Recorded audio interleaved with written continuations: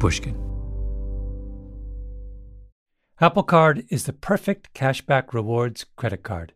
You earn up to 3% daily cash on every purchase every day. That's 3% on your favorite products at Apple, 2% on all other Apple Card with Apple Pay purchases, and 1% on anything you buy with your titanium Apple Card or virtual card number. Visit apple.co/card calculator to see how much you can earn. Apple Card issued by Goldman Sachs Bank USA Salt Lake City branch, subject to credit approval. Terms apply. The most innovative companies are going further with T-Mobile for Business. The PGA of America is helping lower scores and elevate fan experiences with AI coaching tools and 5G connected cameras. AAA is getting more drivers back on the road fast with location telematics. And the Las Vegas Grand Prix is powering race day operations with 5G connectivity, giving fans an experience at the speed they deserve. This is accelerating innovation with T-Mobile for Business. Take your business further at T-Mobile.com/now. I understand that anybody who's paid attention to the media would have to come to the conclusion that I killed my wife. Hi, my name is Zach Stewart-Pontier. I'm one of the filmmakers behind The Jinx, and I'm excited to bring you the official Jinx podcast. We'll be revisiting all 6 episodes of Part 1 and watching along with Part 2 as it airs on Max, starting April 21st. Bye-bye. The official Jinx podcast. Listen on Max or wherever you get your podcasts. A couple of years before the United States entered the Second World War, there was a meeting at Harvard University. The president of Harvard was there, the president of MIT, a Nobel Prize winner, the president of the Standard Oil Development Company, and 2 professors, Louis Fieser from Harvard and the chair, Hoyt Hottle from MIT. Come 39, a lot of people thought that the war was something we'd be in sooner or later, and our state of preparedness was poor. Hottle was slender, high forehead, generous eyebrows, a giant in his field. He had been tapped by the National Defense Research Committee, the NDRC, the top secret government group charged with developing new weapons for the American military. The most famous effort of the NDRC was, of course, the Manhattan Project, the multi-billion-dollar operation out of Los Alamos to develop the first atomic bomb. Hottle's group was a more obscure subcommittee. They weren't physicists, they were chemists. And their focus wasn't on finding better ways to blow things up. It was on finding better ways to burn things down. My name is Malcolm Gladwell. You're listening to Revisionist History, my podcast about things overlooked and misunderstood. This is part 2 of a 4-part series about Curtis LeMay and the events of March 1945. Part 1, which you should listen to first if you have not already, was about the rise of an insurgent group of pilots known as the Bomber Mafia. They believed that wars could be won entirely from the air. But bombers need bombs. And this episode is about the scientists who tempted the Bomber Mafia with one of the most seductive and the most deadly weapons of the modern era. It is important not to confuse the chemists of World War II with the physicists. They belong to different ecosystems. Robert Oppenheimer, who ran the Manhattan Project, was the archetypal physicist. Brilliant, handsome, charismatic, moody. Oppenheimer grew up in luxury in Manhattan in an apartment with paintings by Picasso and Van Gogh. He fell in love with beautiful communists. In the world of science, Oppenheimer was an aristocrat. He had no difficulty persuading the government to build him a massive, secluded research facility at Los Alamos near his ranch in Santa Fe, where Oppenheimer and his fellow physicists could pursue the holy grail of the atomic bomb. The Manhattan Project cost $2 billion in 1940s dollars. The people who worked on it were quite literally the smartest people in the world. The operation was infiltrated by spies. Everyone was having affairs. Los Alamos was like a high IQ reality show. That was physics in the 1940s, the province of glamour and intrigue. The chemists were not like that. Hoyt Hottle and his obscure subcommittee weren't trying to split the atom or glimpse some distant scientific horizon. They were interested in the oldest and most basic of all weapons of war, fire. They talked about it, obsessed about it, dreamt about it. On the day of my arrival, I was scheduled to talk before the Zoroastrian Society. This is Hottle in an interview near the end of his life with the Science History Institute, talking about meeting his counterparts in England in the middle of the war. The Zoroastrian Society was an informal group of military men, professors, and mathematicians. They named themselves for an ancient Persian religion which had special rituals based on fire. And the Zoroastrian Society talked about how better to put out fires or how to do this, that, or the other, passed on the quality of bombs. This was Hottle's kind of crowd. His personal specialty was flamethrowers. And I thought it would be a good thing to get General Motors into a tank-mounted flamethrower with intermittent ejection. Intermittency permitted you to use a very much larger diameter nozzle. If you mounted a flamethrower on a tank, well, that really grabbed his imagination. But the NDRC needed the country's scientists to think bigger. The Japanese had bombed Pearl Harbor and controlled much of East Asia. The Germans were in command of Europe. America needed new weapons, fast. Physicists were dispatched to New Mexico to split the atom, and the chemists were asked to re-examine the lethal qualities of thermal combustion. We needed to know more about incendiary bombs. So Hottle gathered his elite circle, university presidents, Nobel Prize winners, Ivy League professors, all of them specialists in the particular consequences of combining oxygen, fuel, and heat.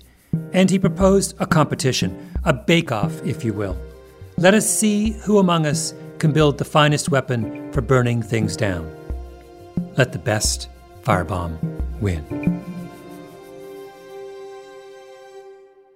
Hoyt Hottle's bake-off would eventually involve some of the biggest industrial companies in the country. But there was one dark horse, Louis Fieser. Some of the demonstrations of this film are of standard, frequently repeated operations. And I will show you the way in which my own students are supposed to carry them out. Fieser was born in Ohio in 1899. He majored in chemistry at Williams College, got his PhD from Harvard, postdocs at Oxford and Frankfurt. Fieser probably should have won a Nobel Prize for his work on vitamin K, but the war got in the way. His research assistant was his wife, the equally brilliant Mary Fieser. Women didn't get hired as chemistry professors in those days, but together the couple wrote one of the definitive chemistry textbooks, co-authors Fieser and Fieser. Louis was largely bald, a little heavy-set, mustache, always with a cigarette. Shall we go into the laboratory? Don't forget your safety glasses. Louis Fieser was a man of imagination and whimsy. His scientific memoir, published in 1964, begins with his wartime work, but then quickly turns to detailed descriptions of things like a pocket firebomb he calls, in an inspired bit of brand awareness, the Harvard Candle. A chapter on attaching incendiaries to bats, an extended riff on how to ignite a 1,000-gallon oil slick, and the coup de grace, a chapter on his Siamese cat Sin Kai Poo and his concept for a squirrel-proof bird feeder. Fieser wasn't a physicist thinking big thoughts under the big skies of New Mexico. He didn't have security guards monitoring his every move like the physicists at Los Alamos, or review boards monitoring his progress, or anxious military men checking in every day. He just went to his basement laboratory and made stuff. We don't have many recordings of Fieser, but in the Science History Archives, there's an extended interview with a colleague of his, someone named William von Eggers-Düring, who taught chemistry for years at Yale and Harvard. It gives you a sense of this world of scientists with a license to be just a little mad. God, what was the the compound we were after. Oh, yes, trinitrobenzoynitrate. The interview goes on for hours, and it's weirdly riveting. Part of me just wanted to run the whole thing since it's so, well, you'll hear.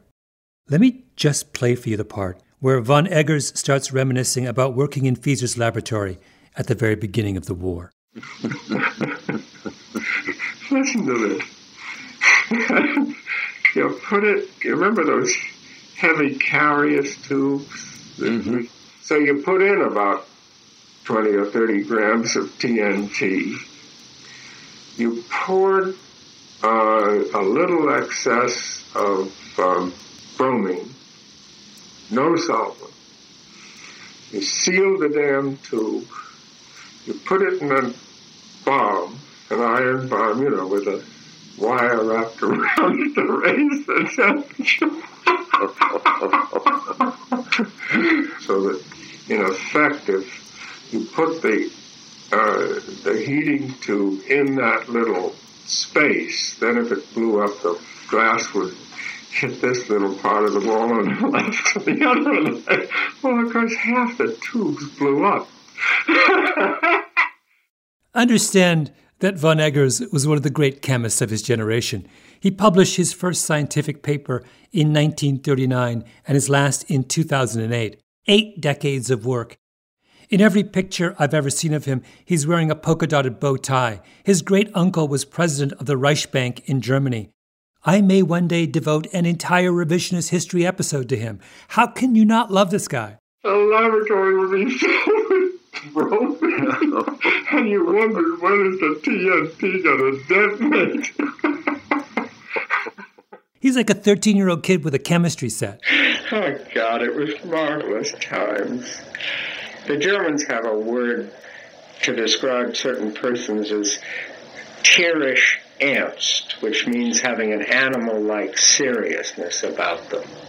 And I must say that there was very little of that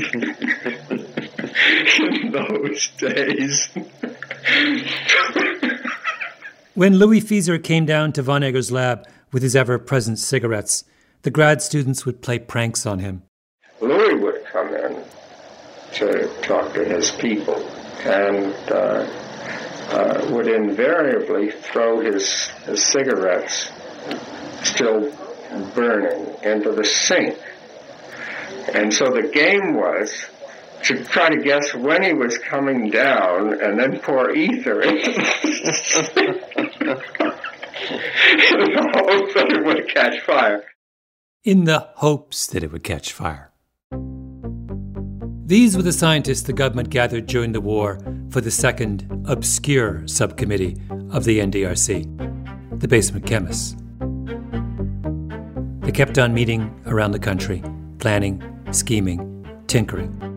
And one day, May 28, 1941, at a National Defense Research Committee meeting in Chicago, Fieser hears about a curious incident that had just happened at a DuPont chemical plant.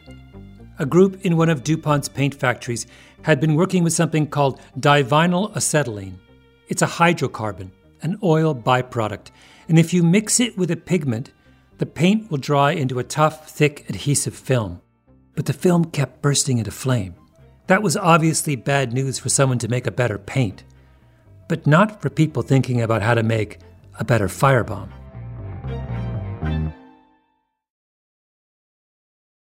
Apple Card is the perfect cashback rewards credit card. You earn up to 3% daily cash on every purchase every day. That's 3% on your favorite products at Apple, 2% on all other Apple Card with Apple Pay purchases, and 1% on anything you buy with your titanium Apple Card or virtual card number. Visit apple.co/card calculator to see how much you can earn. Apple Card issued by Goldman Sachs Bank USA Salt Lake City branch, subject to credit approval, terms apply.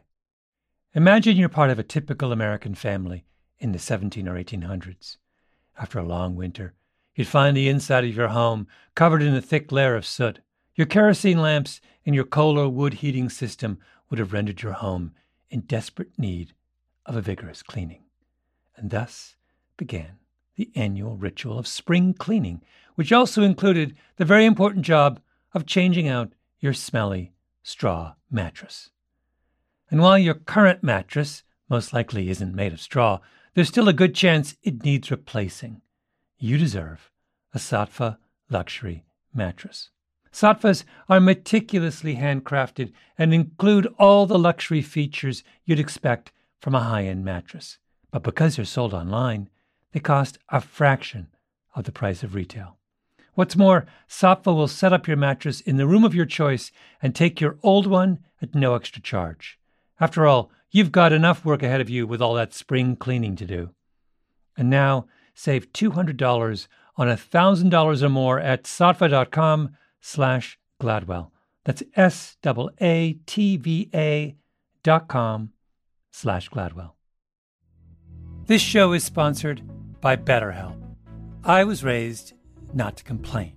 I had one of those English, stiff upper lip fathers.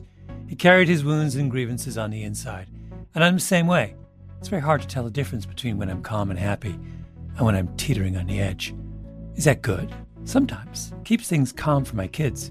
But there are times when we have to share our burdens and enlist the help of others in making sense of our lives. That's where therapy comes in. A good therapist is someone who can walk with you and make that load on your shoulders a little lighter. If you're thinking of starting therapy, give BetterHelp a try. It's entirely online, designed to be convenient, flexible, and suited to your schedule. Just fill out a brief questionnaire to get matched with a licensed therapist and switch therapists anytime for no additional charge. Get it off your chest with BetterHelp. Visit BetterHelp.com/Gladwell today to get 10% off your first month. That's BetterHelp, HELP.com/Gladwell. When Louis Fieser was told of the strange fire at the DuPont paint factory, he offered to investigate. In his memoirs, he writes, "I volunteered chiefly because I had available in my peacetime research group a man ideally qualified to experiment with and evaluate a hazardous chemical, Dr. E.B. Hirschberg." And do you know how he got hooked up with Fieser? Yes. First, he's from Boston area. That's Robert Hirschberg. His father, E.B. Hirschberg, was Fieser's research fellow. I think the very quick and short answer was there were limited places for employment for Jews, and Fieser couldn't care less about religion. So that's the lab he wound up in. E.B. Hirschberg was, in Louis Fieser's words, a masterful experimentalist in organic chemistry and also versed in engineering, in mechanical drawing, in carpentry, and in photography. Fieser goes on, he was experienced in the handling of military explosives, fuses, poison gases, smoke pots, and grenades, and had invented a long list of devices including the Hirschberg stirrer, the Hirschberg stirring motor, and the Hirschberg melting point apparatus. In our basement, we had defused bombs and things of that nature and pictures of explosions that occurred, and some of the incendiary devices were in the desk drawers. So these were just the devices that he and Fieser had been experimenting with during the 40s? Yeah, they invented them. That lab, and there were other people, but there are things like notebooks that had incendiary devices in them that if you were captured and you pulled the pen out, you had half an hour to write everything down and what you wanted and get out of there before it blew up and burned down the building. That's E.B. Hirschberg. So he and Louis Fieser go to Wilmington, Delaware, to investigate the DuPont compound that makes paint catch on fire, divinyl acetylene. Then they come back to Harvard and start cooking up batches of it. They would put the batches in pans and place them in the window well of Fieser's basement lab. They noticed how the substance gradually changed from a liquid to thick, viscous gel. They poked the gel with sticks. Then they set fire to it and noticed, and I'm quoting here from Fieser's book because this was the crucial insight. When a viscous gel burns, it does not become fluid, but retains its viscous, sticky consistency. The experience suggested the idea of a bomb that would scatter large burning globs of sticky gel. end quote. You drop the bomb, and the gel scatters, and it doesn't just burn itself out. Big globs of gel fly in every direction, and those globs stick to whatever surface they land on, and keep burning, and keep burning, and keep burning.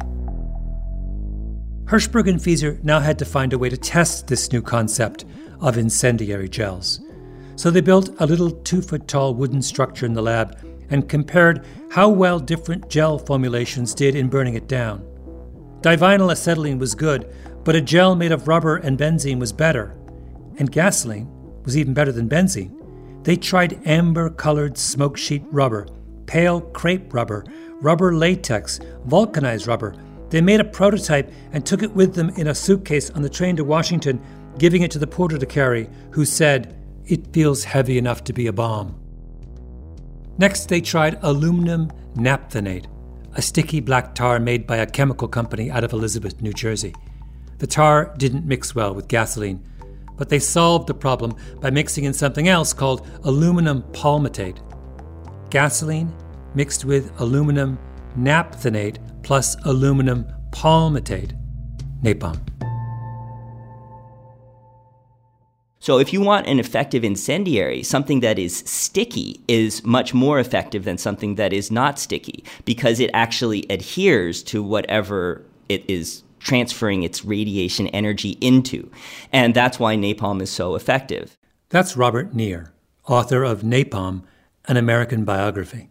If the gelled material is too soft or too weak, then it won't actually deliver a very large amount of radiation to whatever it's sticking to. You can think of a Molotov cocktail that's filled up with gasoline, exploding and delivering gasoline. It can burn somebody or something quite terribly, but the fire will go out relatively quickly. Whereas by contrast, if napalm is thrown on something, it will stick to it. A gel that was too loose would produce what they described dismissively as applesauce. In other words, it wasn't thick enough or solid enough in its globules to adhere to something. And something that was just right would form quite large-sized chunks. So it had to be a balance in between too thick and too thin and just right. And that's what they ultimately hit upon with napalm. I met Robert Neer at Harvard and asked him to take me on what he calls his napalm tour of the campus. Is this the soccer field? Yeah, this is O'Leary Field. It's named after one of the greatest Harvard soccer players ever. And it's the soccer field now, and it also was used as a soccer field in the 1940s.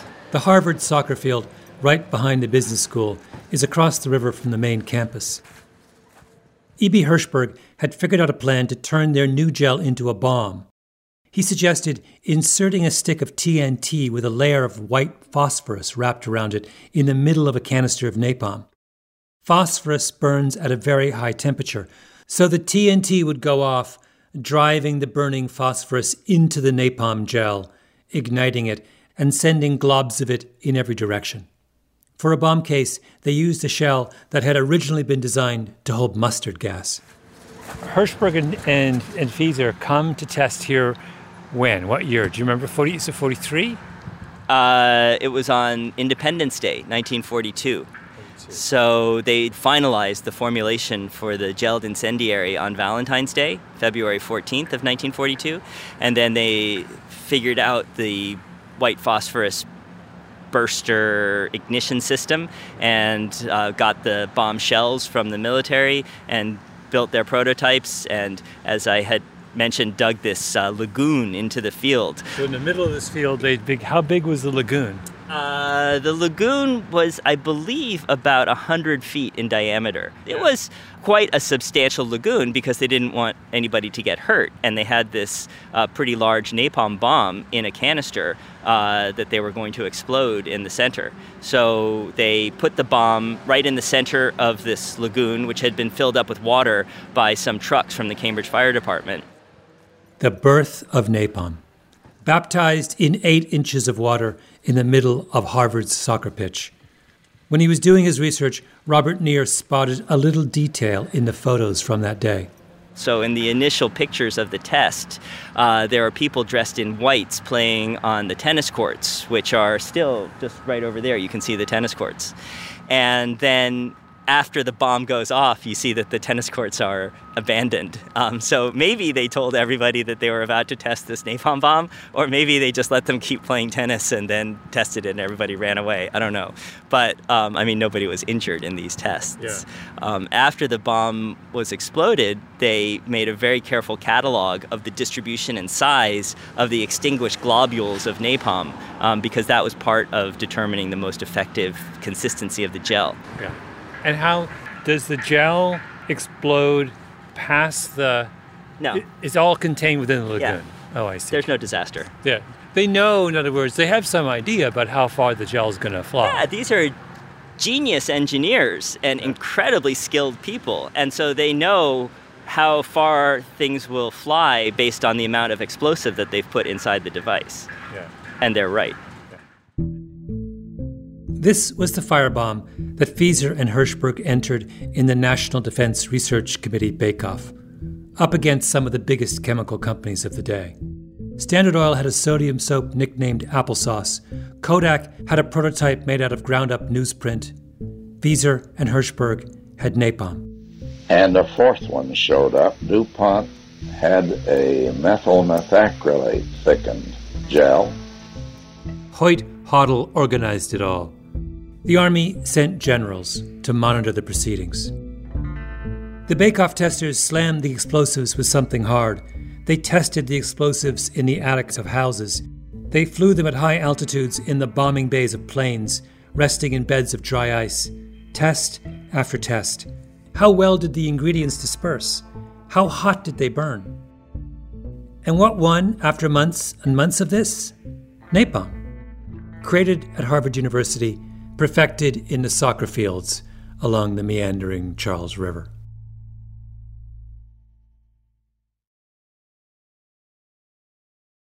As listeners to this show, you probably consider yourself pretty smart.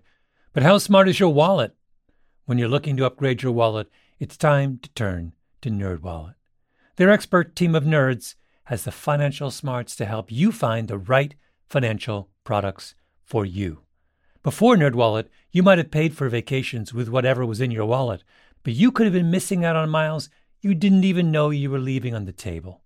Now you can get a new card with more miles and more upgrades.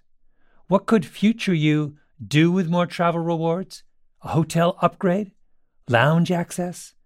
Wherever you go next, make it happen with a smarter travel credit card. Don't wait to make smart financial decisions. Compare and find smarter credit cards, savings accounts, and more at nerdwallet.com. NerdWallet. Finance smarter. As with all cards, credit is subject to lender approval and terms apply. Hello. Malcolm Gladwell here from Revisionist History, my podcast about the overlooked and the misunderstood.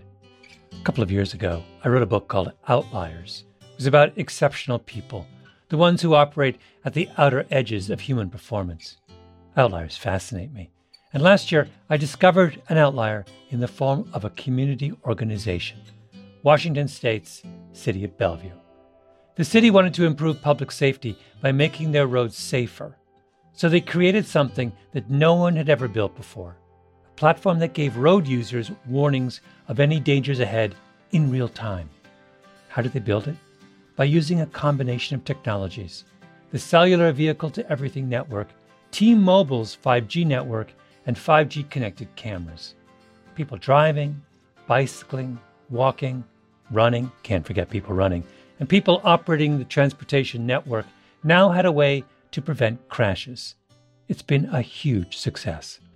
The City of Bellevue earned first place in the community category at the T-Mobile for Business Unconventional Awards, an event that celebrates T-Mobile customers who've dared to innovate for the sake of meaningful change. If you're a T-Mobile for Business customer and your team has, like the City of Bellevue, innovated something really, really cool, I encourage you to enter. It's also a great way for outliers to be recognized in front of your industry's most influential leaders. You can enter at tmobile.com/unconventional awards. That's tmobile.com/unconventional awards. See you there. It's the Kia Summer Sticker Sales Event, so give your friends something to look at, like a B&B with an ocean view, an endless field of wildflowers, or a sunset that needs no filter. Make this a summer to share and save with a capable Kia SUV or powerful sedan. See your local Kia dealer or visit kia.com to learn more. Kia, movement that inspires. Call 800-3334-KIA for details. Always drive safely. Sale applies to purchase of specially tagged 2024 vehicles only. Quantities are limited. Must take delivery by 7/8/24. The philosophy taught at the Air Corps Tactical School was based on precision and elegance. Fly high, use some kind of sophisticated aiming device to perfectly line up the target, disable a city by surgically destroying its water supply or its power plants or its bridges with one beautifully choreographed attack. When Curtis LeMay arrived in Europe, he made his flight crews spend their spare time studying the targets they were supposed to bomb. No one had done that before. Most commanders just gave their flight crews their orders and let them go. But to the bomber mafia, that was crazy. How could you hit something, precisely, that you'd never seen before? Any crew could hit a target if he could see it and had an opportunity to hit it.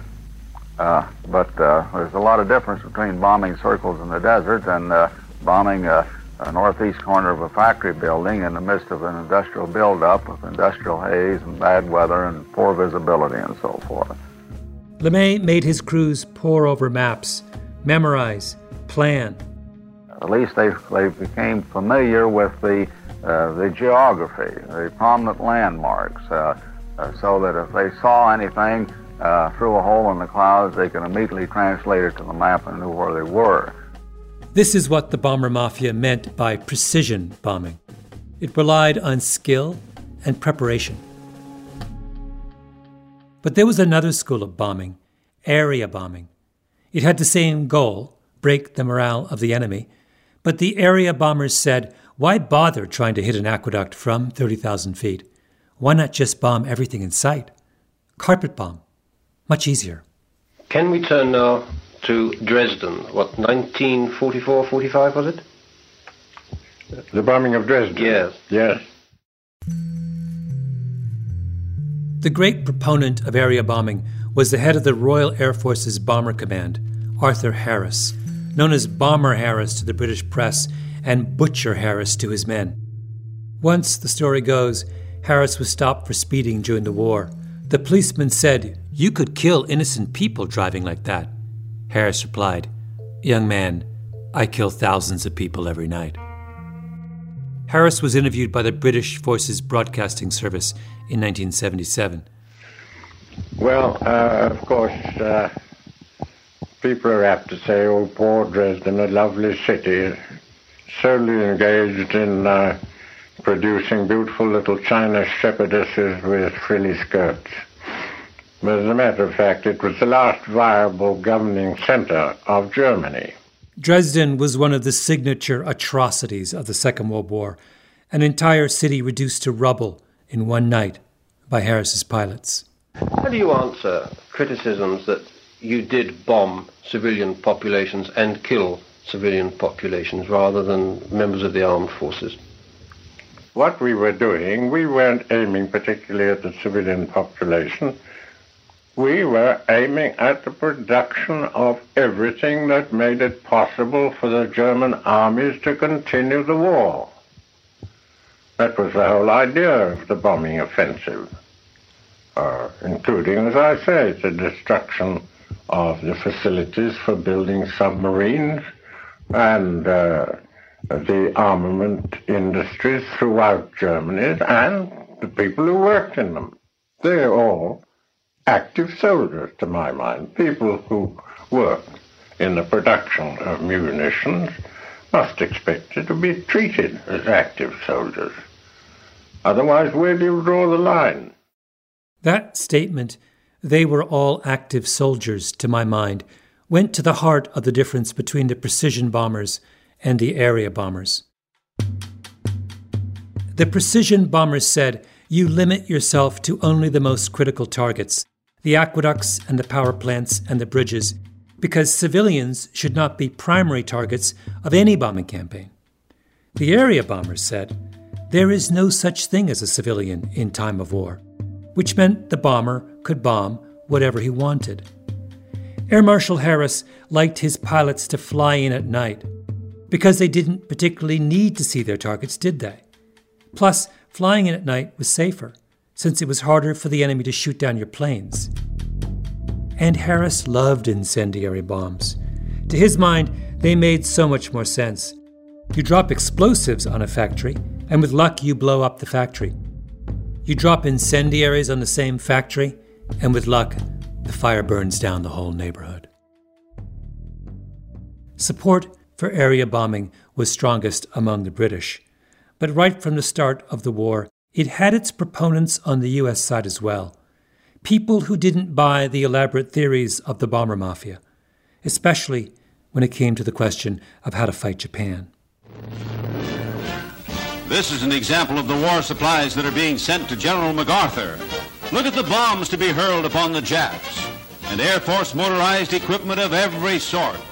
Lines upon lines of vehicles. Let me read to you from an essay published in Harper's Magazine by two American analysts a few months after Pearl Harbor. When it comes time to attack Japan, the authors argue, there's a really easy way to do it. Fire. Osaka is their case study. Look, they argue, Osaka's streets are really narrow. Narrow streets means that fire can jump easily from one side of the street to the other. Plus, Japanese cities aren't built of bricks and mortar like Western cities. Japanese houses were tinderboxes. The article goes on. After some considerable calculation, we have determined that the combustible coverage in the 25 square mile area that is the central section of Osaka is 80%, as opposed to 15% for London. 80%, that's almost everything. They lay out the strategy over thousands of cold-blooded words, and then at the very end, almost as an afterthought, write, the suffering in some areas would be terrible to contemplate. The bomber mafia read that last line and said, that's the point. That's why area bombing is unthinkable. But the chemists read everything else and thought, oh, what an opportunity. Let's just burn it all down. These generals don't believe what scientists do. They only believe what they think they can visualize. We've got to build a Japanese village and a German village. Hoyt Hoddle needed to prove, beyond a shadow of a doubt, that Fieser and Hirschberg's napalm, the winner of his bake-off, could burn down a Japanese city. He chose to do it at Dugway, the Army's 800,000-acre test facility in the middle of the Utah desert. There, Hoddle's team would build a Japanese city, a perfect replica, and a German one too, for comparison purposes.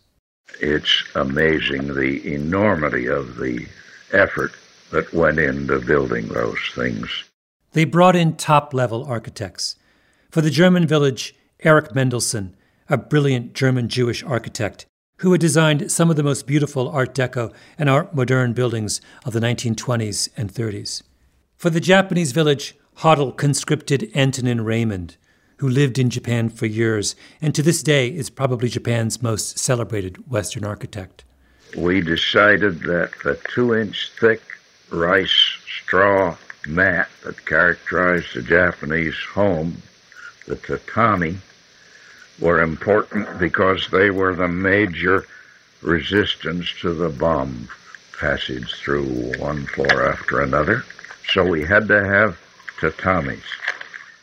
They built 24 different Japanese residences, 12 complexes with 2 units each, with shoji, Japanese sliding partition doors, and perfect replicas of Japanese outdoor shutters. And Raymond wanted the cabinet work on making these things under his eye in New Jersey. Now here we wanted to build a place in Utah. The wood was in the Pacific. The cabinet work was to be in New Jersey, and these are absurdities. As for the architect, Antonin Raymond, he would say almost nothing about that time. In his autobiography, a gorgeous, massive, coffee table-sized book, There is just one line hinting at what it must have felt like to have devoted his career to creating Japanese buildings and then being asked by his country for help to burn them down. He wrote, "It was not an easy task for me and my wife to be instrumental in devising means of defeating Japan." But Hoddle and his project manager, Slim Myers, were perfectionists. Slim said, "Damn it, we've got to be absolutely right. These generals are not going to stop us because we didn't have something that was really characteristic. We've got to be right." In the summer of 1943, Hoddle's model villages were ready for the Air Force bombers. One plane after another dropped their bombs, and after each round, the teams on the ground rebuilt whatever was damaged. They compared British thermite bombs, which were the incendiaries favored by Bomber Harris in his night raids on Germany, with Hirschberg and Fieser's napalm, which now went by the name M69. Hoyt Hoddle and his team stood by, keeping score.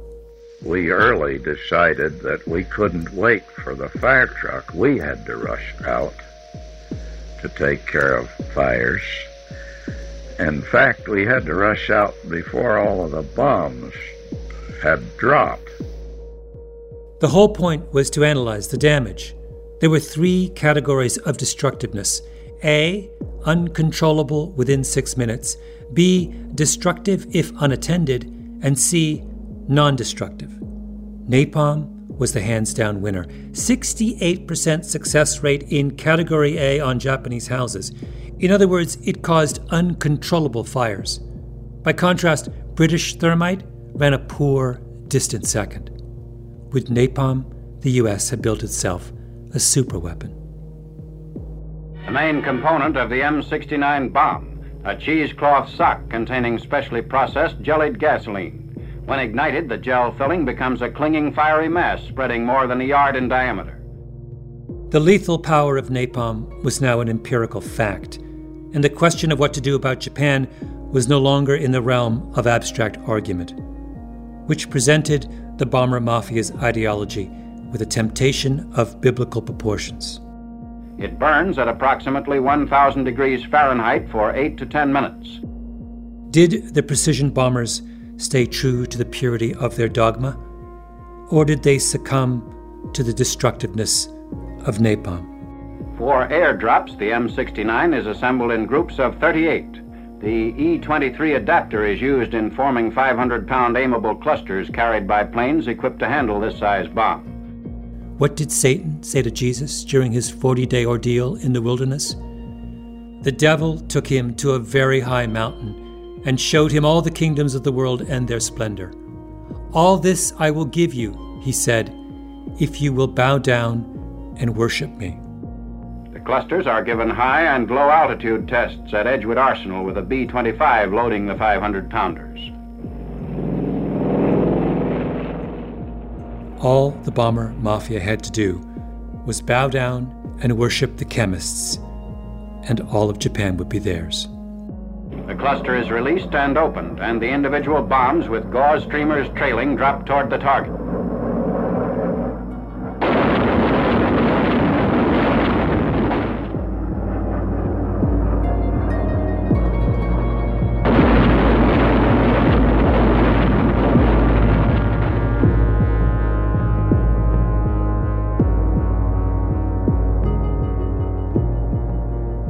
In the next episode of Revisionist History, Part 3 of the Curtis LeMay story, Curtis LeMay Attacks Japan.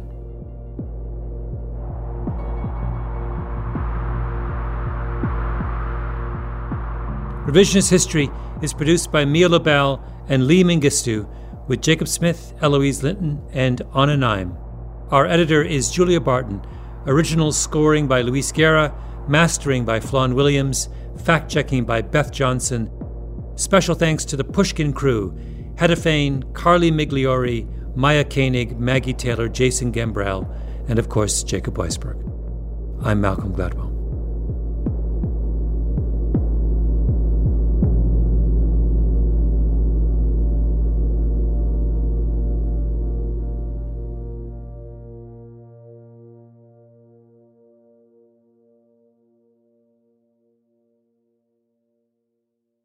I understand that anybody who's paid attention to the media would have to come to the conclusion that I killed my wife. Hi, my name is Zach Stewart Pontier. I'm one of the filmmakers behind The Jinx, and I'm excited to bring you the official Jinx podcast. We'll be revisiting all 6 episodes of Part 1 and watching along with Part 2 as it airs on Max, starting April 21st. Bye-bye. The official Jinx podcast. Listen on Max or wherever you get your podcasts.